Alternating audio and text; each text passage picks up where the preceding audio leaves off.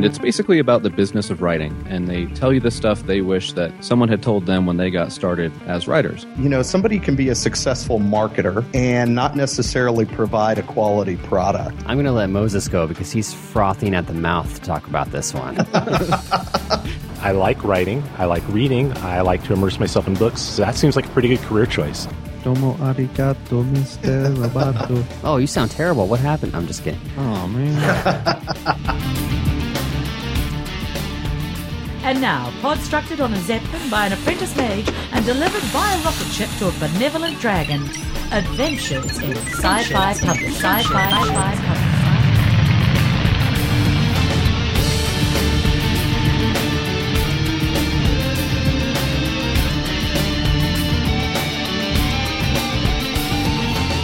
This is Moses Siregar with Adventures in Sci-Fi Publishing, and I've got a treat today. I'm hanging out on Skype with Scott Nicholson.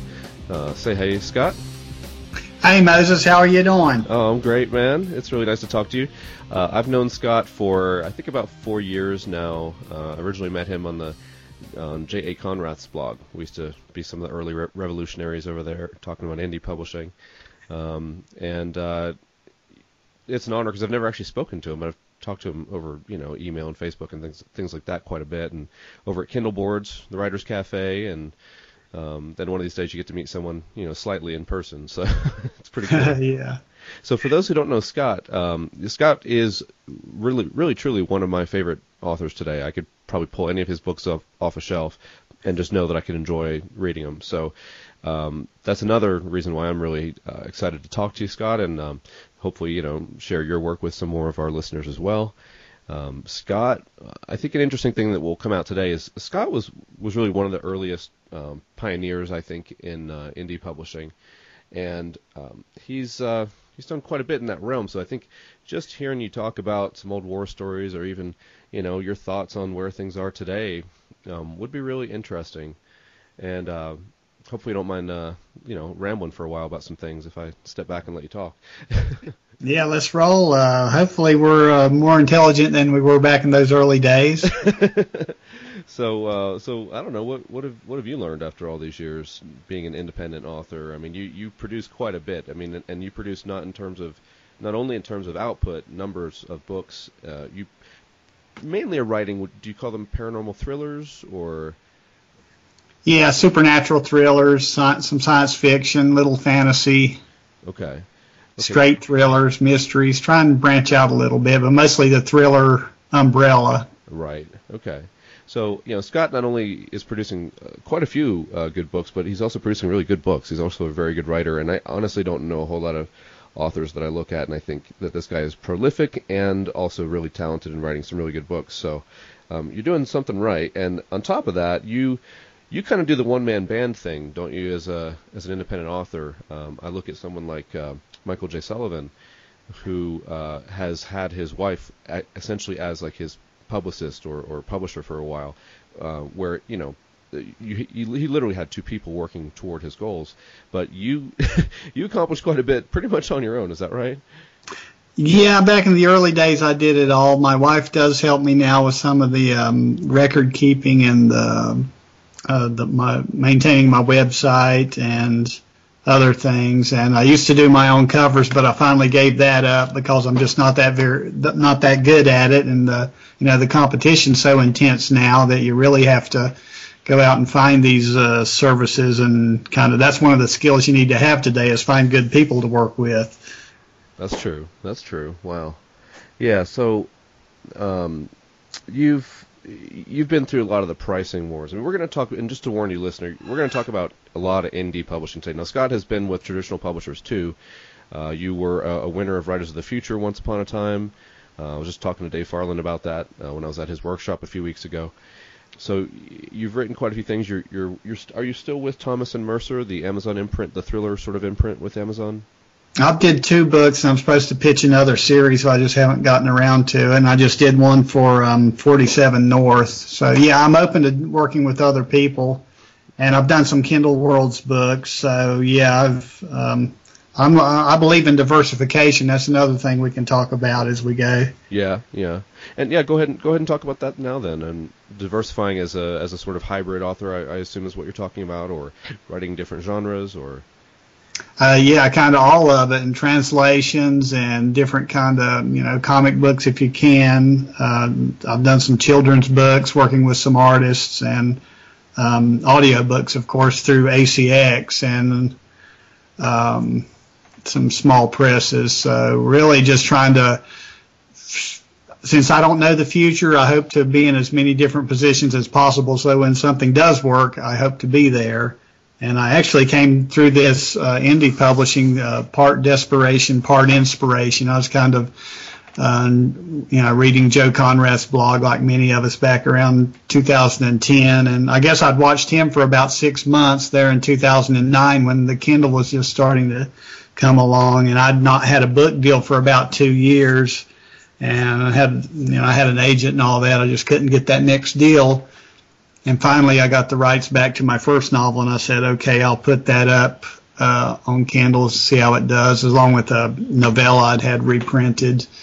At the time, I was still in that ego trap of only hacks self-published that I'd been raised on, right. The old trenches in the last decade, coming up with through the big pile of rejection slips and how you're supposed to do things. And finally, I decided I'll test this out, and then if somebody, laughs, one of my peers laughs at me, I can say, look, it was a book, I got the rights back, and it was dead, so I figured I needed to get it back to life, and it started selling, and I started putting up more books and more books and more books, and and the stuff I was trying to pitch to publishers, I eventually just gave up on the publishers and put them up, because it's like, okay, even if I only get 20 sales a month, that's 20 more than I would have had. That's a little bit extra money, and plus I'm getting readers, or I can wait 2 years and hope somebody picks it up. And then by a year and a half, I quit my job and quit sending to publishers, and figured out how to do this full time, and it was really satisfying. And, I can't overlook the fact that it's truly luck. There's a historic opening, a historic window right now in publishing. And I think people that are waiting too long on the sidelines are going to miss the whole thing, because I'm a little bit of a doomsayer among my peers in that I don't think this is going to last like this forever. I think we're somewhere in the middle of the boom and the golden age, and most of us can already see it's getting tougher. Right. Yeah, I think early on, if Joe Conrath was, the optimist, I think you were kind of the counterpoint, even if it was just on a blog comment here or there, or on, Kindle boards or something like that. But I always thought it was an interesting dialectic between, say, like Joe's point of view and your point of view, because, you almost for a while seemed to be like, well, we have no idea how long this is going to last, so just do everything you can right now. Yeah. So, I mean, as these years have gone by, I am curious, your sort of optimism and pessimism, and where you are in that sort of spectrum. How has that developed to the present day? I'd say many things are evolving about like I figured, only not as quickly. I see the pressures. To me, when Joe's talking about the digital long tail where you're selling your books forever, he's sort of it sounds like he's envisioning, okay, we're going to get $3.99 a book, or sell them for $3.99, $4.99 for the rest of our lives and make $2 a book. And I don't see that happening just because of library sales, subscription services. What happened with Amazon Select and the Kindle freebies, nobody could have foreseen that. When everybody's giving away tens of thousands of books. I gave away 1.2 million books during that frenzy. And other pressures are coming along, just the sheer number of books and the natural, the audience isn't coming in as fast as the new writers are coming in, I don't think. So it's kind of all getting stretched a little thin from my perspective. That said, it's still a no overhead or, a very low overhead way to make a living that I'm sure most of the other artistic fields are jealous of us writers right now. And I look at my musician friends, and they're making fractions of a penny for their downloads on Spotify and Pandora and those kind of places. And, what's it going to be like for writers when we're making a couple of pennies a book instead of dollars? Wow. So you think, obviously you think ebook sort of markets like Amazon Kindle, or we can include other ones too, iBooks and Kobo and places like that. But you see those royalties coming down quite a bit. Maybe in the not too distant future would be your crystal ball. Yeah, like I say, I think we're in the middle of the boom, so I think the rest of this decade's pretty good. But if you're planning on, okay, I'm going to wait 10 years and then jump in, I think you're going to kind of miss a big boat. Okay. That makes sense. That makes sense. It's we see what's going on with Amazon and Hachette right now, right? Or Hachette, however people want to say it. But what does that open your eyes to? Anything? Only that things are going to change. They've changed so much in 4 years that I don't see how any of us could have foreseen the changes, including, look how many times Select has changed. I think there's been 3 or 4 distinct eras here already. In the beginning, just because there was no competition, you could stand out just by publishing a book. Mm-hmm. You could actually go in the Amazon forums and say, hey, I wrote this book, and that was back before they started hating writers, And then you'd immediately move up the charts. I mean, Amazon can change their algorithms, and that sends a ripple through the whole community. Right. They can change one thing, and it'll disrupt. Somebody's going to win, and somebody's going to lose every time they change something. So they could slash royalties 35% like they did with the audiobooks. This is all kind of really specific knowledge, only of interest to people who are really hardcore into indie publishing as a career. Otherwise, as a writer, I don't know. It seems like the easiest way to me to make money, unless you're getting 6 figures from a publisher. Mm-hmm. Yeah. What is the kind of current status of Select, by the way? I mean, you can still do it the same way, right? You get like the 3-month window and you get the 5 days free, or did they change that as well? Well, you can get 5 days free, or you can run what they call a countdown deal where you make your book 99 cents and you get the 70%. So you're basically getting 70 cents per download for that week. Oh, okay. And you kind of get some algorithmic favoritism. If for a newer book, it probably will make a big difference. For an older book, I don't really know if it's worth it. My gut feeling, I used to have everything in Select for the longest time, and now I feel like try out 1 term, maybe 2. I've got some in for the 3rd time, but it seems like the longer you're in there, the diminishing return you're going to get. Yeah. Are you doing what do you think about the countdown deal versus the 5 days free kind of plan? I don't really do free books anymore. I quit that about 2 years ago for the most part, and I kind of went out into all the markets. And personally, I see more growth on Nook and Apple and Kobo than on Amazon, and partly I think is because I gave away so many free books that's an audience I can't really reach again. If they got my book for free 2 years ago, they can't even buy it. Right. Now, even if they wanted to buy it, Amazon's little button won't let them. So. Right. Yeah, because you were doing a lot of bundles for a while there, just some of your own, but probably with some other authors too. And you guys were doing big free bundles and things like that, right? I'm sure that was interesting. Well, 1.2 million freebies. I think I've maybe got 50,000 or something at most with mine. But yeah, so that turned you away from free books, it sounds like. Well, I still do some. I actually just started again with the novellas. Like, it wasn't selling. I thought, I may as well just give this away. So I made, maybe another turn of the circle for me. But I don't know the outcome. On the other hand, I've got all these readers that I would have never dreamed of getting. Back in the late 90s when I was breaking in, if somebody would have said, hey, we've got this button you can hit and reach thousands of free readers, we would have said, you're crazy. Where do I sign up? Right. And then it happened, and now some of us are grumbling about it. So it's kind of like...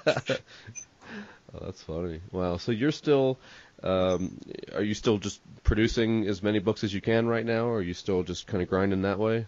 Well, I'm looking at 4 books a year as a goal, but I do a lot of collaboration, and like you said, those box sets are really hot right now. Where 6 or 8 books for 99 cents, and it works to rejuvenate an older title. It helps with some crossover sales.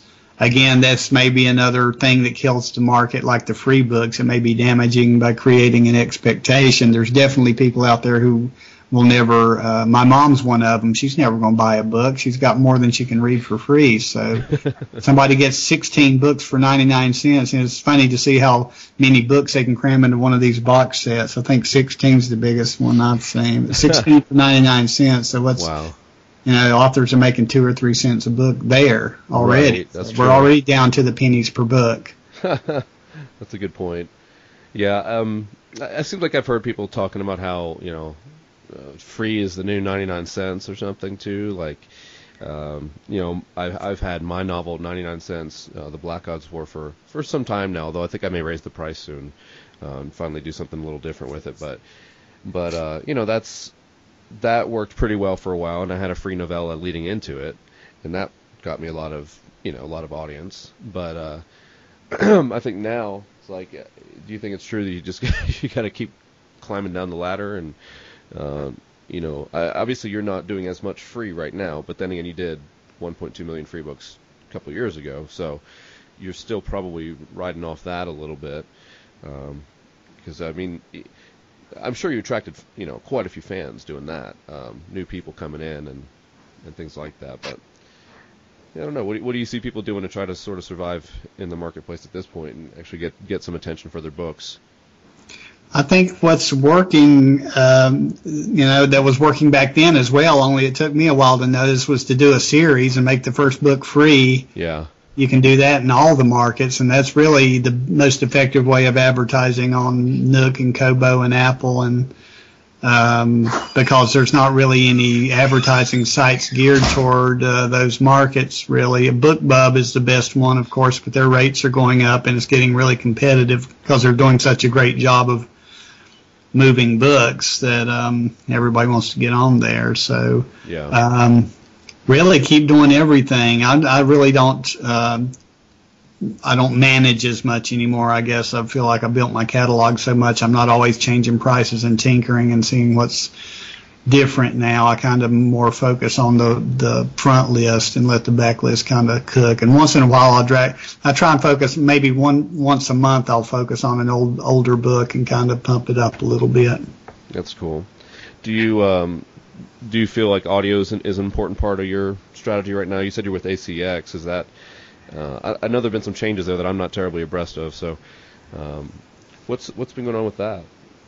Well, they cut the royalty rate, which is making it harder to get producers. Because for a writer, I've already written the book, so it's easy for me to just give it to somebody and let them do the rest of the work. Yeah.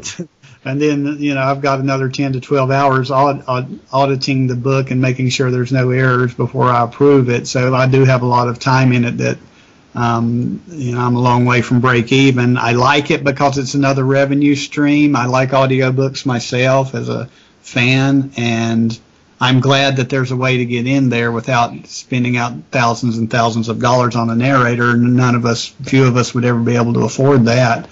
So I think it's great, but it's just another piece of the pie. It's not the main meal. Yeah. And ACX is something you'd recommend working with then? Yeah, I definitely believe it. If you either can get a deal, and then after doing that, I kind of signed a deal for some books with a smaller publisher, Podium Books, and I have another small press deal. So I kind of got to the point where I was happy to offload some work. I'm kind of getting to about all I can manage right now. So, and especially if they're going to market, that's still no matter how you get it out there, you're going to be stuck marketing it, and that's where we all need some help, and we all need the secrets, and we all are still always exploring. Right.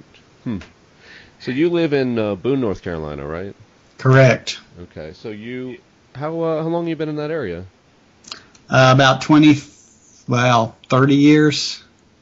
25 years, something like that. Okay. Yeah, I always think anytime I get up to Appalachia, get up to North Carolina again, should stop in and see Scott Nicholson, because you seem like you're doing it right. You're up there, you got your like chickens, right? You got like your kind of some land you're playing with there, but then you're writing too. It's like you seem like you got your feet on the ground, but definitely doing some great creative work as well.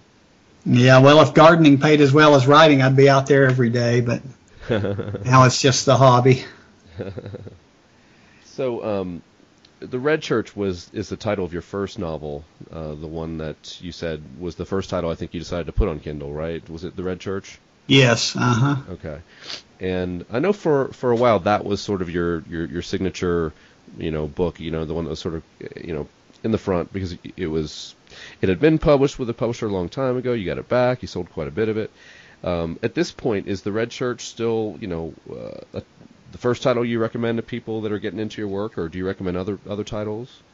Yeah, I generally recommend that if somebody says where to start, even though I tell you what most invigorated me about this was here was a book that was, at that time 8 years old and had been out of print for 5 or 6 years, and for it to come back and to get a new audience, that really encouraged me that, not to say it's a timeless classic or anything, but that both, personally that I wrote a book that, still spoke to people, and professionally that, gee, I don't have to give this up for dead. Everything can find new life. I understand the old system of the paperback books and the publisher has to clear out the old ones and put the new ones in.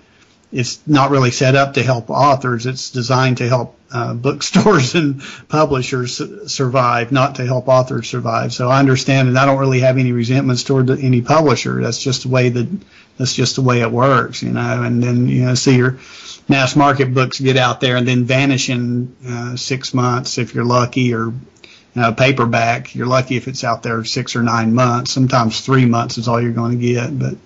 In Kindle, they never go away, or ebook. Right. So, in addition to The Red Church, are there any other titles that you tend to, be some of your first recommendations from your catalog?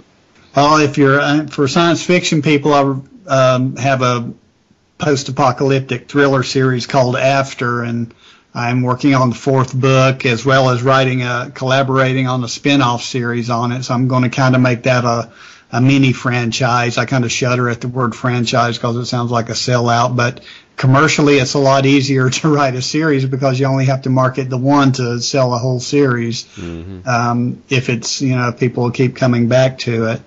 And so I'm going to kind of commit a year to that series and write 6 books, spin-off series of 3, and then do another series, hopefully pitch it with Thomas and Mercer, and kind of looking to slow down a little at this point.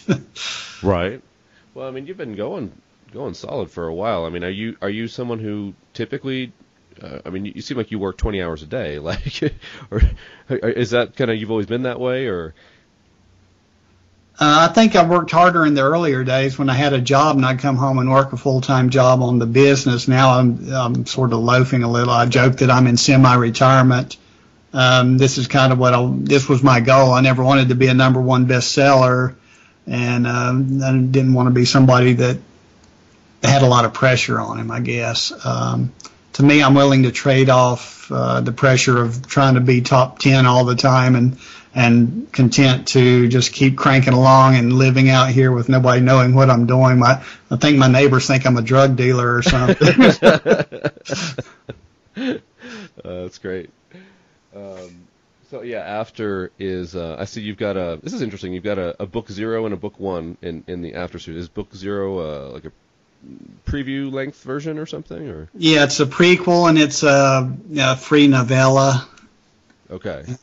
I was going to expand it to a full book, but I'll probably eventually make #1 free when I get #4 or 5 out. Right. And then it's kind of common to put a longer series. You can either put the first one free, second one 99 cents, and then third $2.99, then go up to $3.99. That's one common strategy that seems pretty effective, and that's kind of fair because the reader gets a free and low cost sample, and if they like it, they can go on and still that's pretty cheap. You get a whole series. You can buy at times you can buy everything I've ever written for like $40 or $50.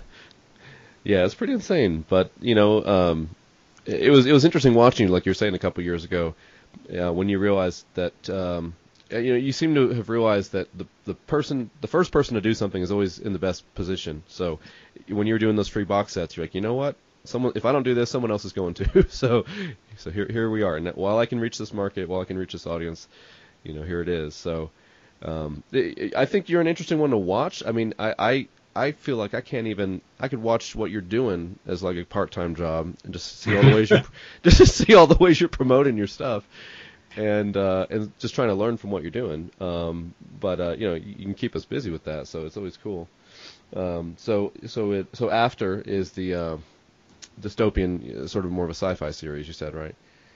Yes, sci-fi horror, kind of a crossover. Okay. And any other Red Church, After, any other titles that you'd like to recommend in particular? I like some of The Home, and really some of my older books that were more, I guess, Stephen King-ish.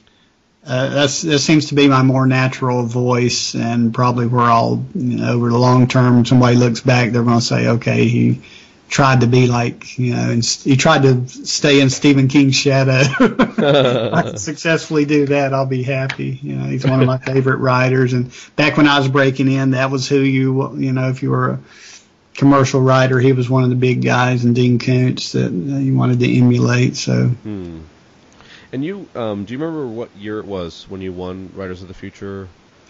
I think '98 I was a finalist, and the next year I was won the grand prize, and that was about 3 years before I got a book deal. Wow. Okay. I was a pup.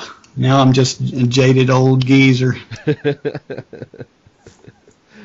But despite being you're definitely still taking action and moving forward and doing creative things. So it's really cool to see what you're up to. Next crystal ball for the next year or two in indie publishing. What some things you think we might want to watch out for? Things that trends that are becoming stronger. I think subscription services are going to be bigger, and the major publishers are signing up on them. They're believers. Joe Conrath has a library model going where they're selling to libraries. Overdrive, Smashwords is reaching a lot of new markets. Foreign translations are, the rest of the world's just catching on to this ebook thing, so there's opportunities there. And this is a big one that I think is a real killer for writers, is the ad-sponsored books. I really think that's kind of going to be the tail end of the pie, where you're going to be able to make a lot of money. Again, the first people in are going to do well, and then it's going to get old. And I read I forget what, McDonald's or some fast food chain gave away like 20 million ebooks that were educational thing. But I can see these bulk kind of giveaways with a sponsor or corporation doing it, or it's not going to be like you're reading the book and the video comes on and interrupts you and says, now for a word from your sponsor. But I think it'll be more like like they used to do the movies. This on PBS, this is sponsored by so and so company, General Electric or something, and here's your book. And authors will be making pennies, if that. Wow. I actually have a real broad question too. Do you see? Look at just entertainment, right, and media, and the way we're consuming entertainment on our phones and tablets, and whatever else comes next. And then there's part of me that looks at writing as a profession, and I think, in a way, this is not really where humanity's going right now. Like we'd rather consume that story a different way than sitting down and reading. Of course, you still have diehard readers, and of course, I love the written word. I love telling stories, and yet I look at it and I think, gosh, is this sort of? Am I not really looking ahead if I focus on this? And yet it's like, well, that's what I have to do because that's what's in me to do. And so it's a strange feeling when you feel like you have to do something and you hope that it turns out to be a good market for telling stories. But at the same time, it doesn't necessarily look to be where things are most logically leading, and partly for the reasons that you're saying. What if we are getting paid pennies per book, not too long from now? So, what do you do when you think about things like that? What do you settle in your mind? Well, in Shakespeare's time, the play was the thing. Everybody went to the play, and that was your community gathering, And now, if you have a play, you can't get people there if you beat them. So I think things change, and I do think right now it's really exciting because so many people have 1,500 books loading onto their tablet that how are they going to read all those books, or why are they going to? They're still going to follow their favorite writers. The other thing is generational. As you know, we like to read because we grew up reading. My daughter likes to read because she's around reading, but kids that aren't around reading may not carry it on to their kids. So I think we're safe, and I also think paper books are going to be around for the longest time because they last forever. But we just can't have an expectation that things are going to be the same. Mm-hmm. Right. If you set your career up that way, you're doomed. You know, if you sit there and say, okay, today I'm making $1,000 a month on this book at $3.99, you can't think, okay, in 20, you extrapolate the math out and say, okay, I can retire in 5 years and it's going to be making this money the rest of my life. That's suicide. Right. Yeah, I mean, you've been around the block, you know, and you've been, again, traditional publishing. You've published through Amazon, independent publishing. You've written quite a lot by this point. So I feel like it's appropriate to just say, you know, what general advice do you have for new authors, you know, aspiring authors, people that are looking at indie publishing? You know, what do you condense out of a lot of experience that you might be able to share? Well, if you're going it alone, I kind of shudder at the word brand, but you really have to start consolidating your identity, which is your your writing voice, your personality, all that stuff's going to come through your social media interaction. I'm not a big I like dabbling in social media, but I'm saying I'm far from an expert. I don't think there's any one secret. You know, you always hear, you got to be good on Pinterest. And it's like, yeah, sure. You don't have to be good at anything. I always say be good at what you're good at. If that's your interest, use it to your advantage. And otherwise, really, it's got to start with the commitment to the craft and write the best book you can, and then expect it to not be very good. And right in the old days, they said write 1 million words and you'd be better. You know, I think my third novel was the first one that got published.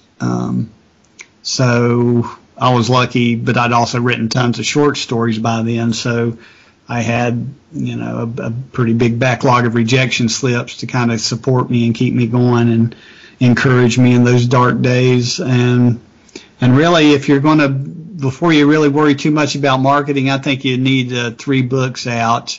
But you don't want to waste. I think you got to learn it all at the same time. I know that sounds terrible, but you kind of got to hit the ground running. But you can't spend all your time focusing on your groundwork, or you don't do any writing. So you kind of got to balance it all out and do everything at once, especially if you're running your own operation. On the other hand, your costs are low.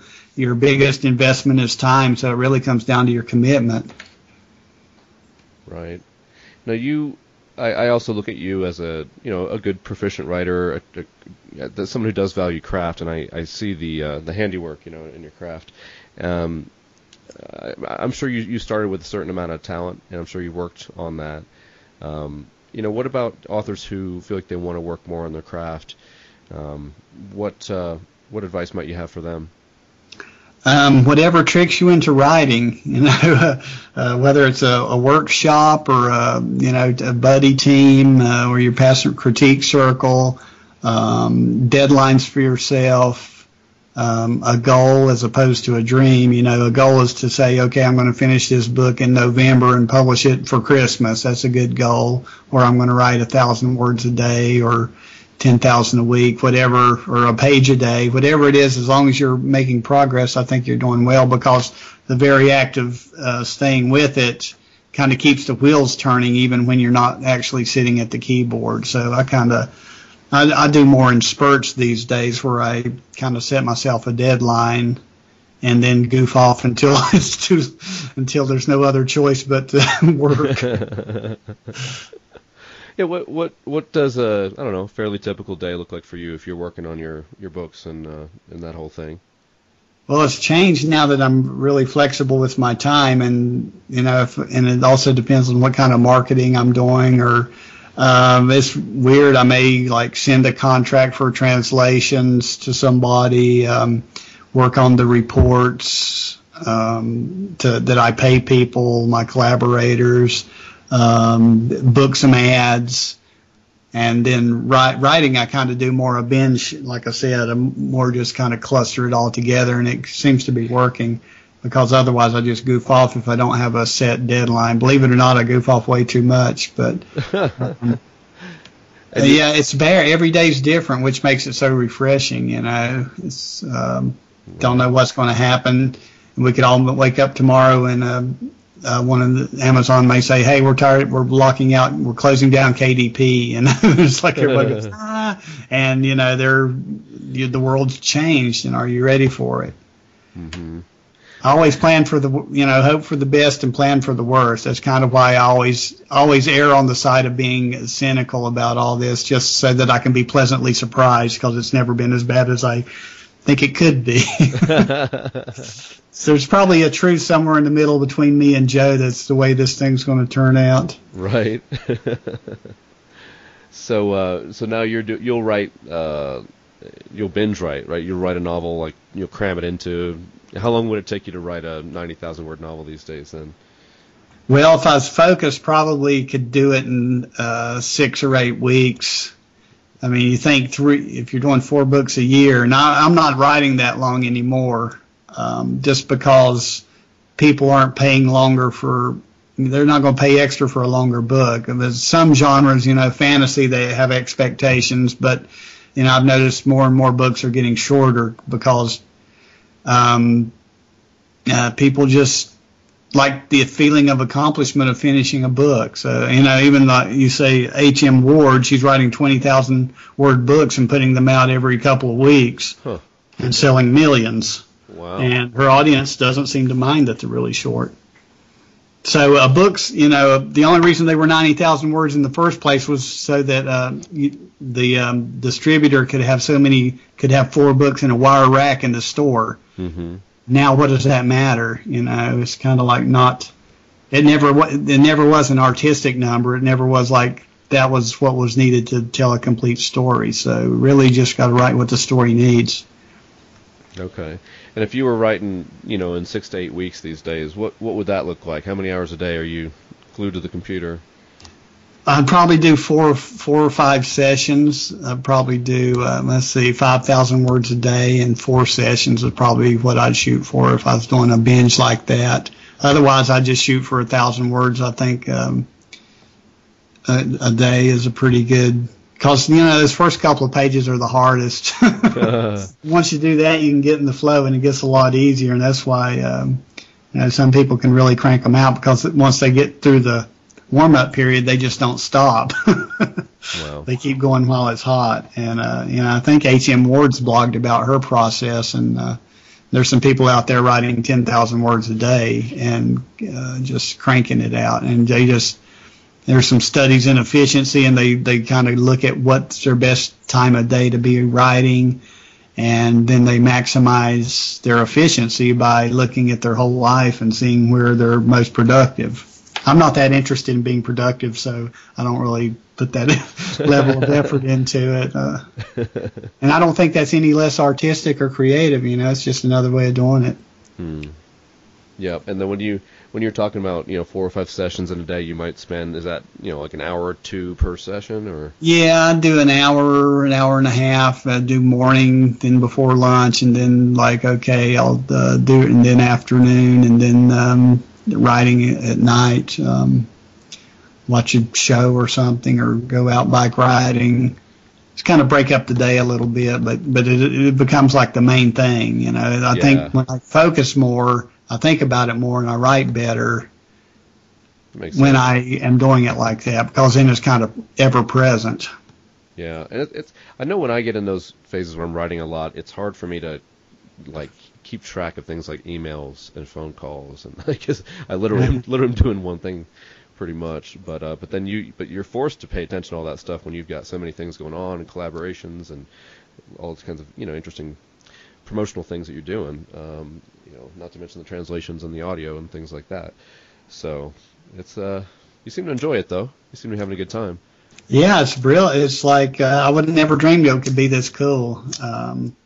Really, I never imagined this ebook thing. I kind of had faith it would work out somehow, even when it was kind of bleak there for a couple of years. But and I was still writing even when I wasn't getting book deals. So I was kind of ready in a way that I had getting all these rights back. Plus, I had a stack of books that hadn't sold to publishers. So I was kind of uniquely situated when an opportunity came up. So, but if I hadn't done the work, I couldn't have capitalized. So that's about as far as I'll give myself credit for kind of being on the ball, is that I was sitting at the right place at the right time.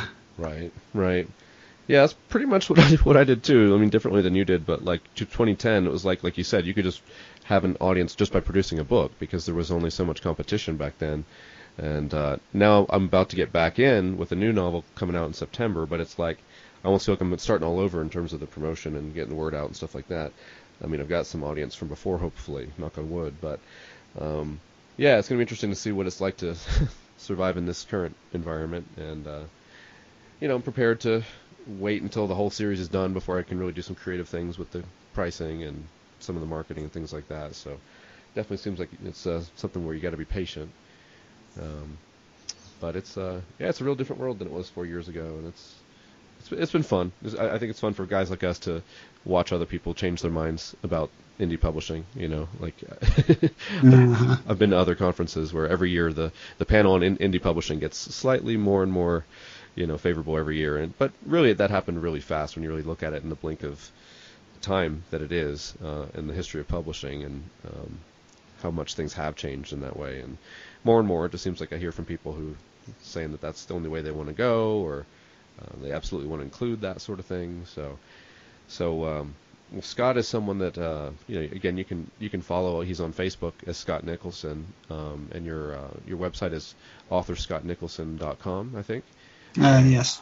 It was interesting. I went to your blog recently, and then try to find like you read up on your current bio, but I think it wasn't even on there. It was just books. Yeah, I'm hopelessly behind on all that stuff. Back in 1998, I had the most cutting edge author website out there. I had a press kit and digital press kit you could download, and then I got stuck in 1998, So yeah, I got lapped there. But I've never been into this indie versus. Well, early on I was into this indie versus trad battle, and now it's just all that bores me. It's kind of like I don't care how people do it, just be happy and keep doing good work. And and who knows what's best? You say, right, well, go this way, and we don't know what's going to happen tomorrow. So I hate to even give advice because I don't want somebody's future riding on me, right? And my guesses and ego decisions and stuff. So just try and be happy. That's the hardest thing to be in this game. Yeah, well, that's a good way to end for the day, I think. I really appreciate you spending some time with us. And of course, listeners, you can find Scott on Facebook. You're on Twitter as well. What's your Twitter handle? Because I know there's more than one Scott Nicholson out there. E. Scott Nicholson. Okay, at E. Scott Nicholson. And yeah, Scott's he's always funny too. He's always got interesting things to say about culture and life, and he's one of my favorite people to follow online as well. So check him out if you get the chance, and we'll catch you next week with another interview. All right, thank you, Moses. Thanks, Scott.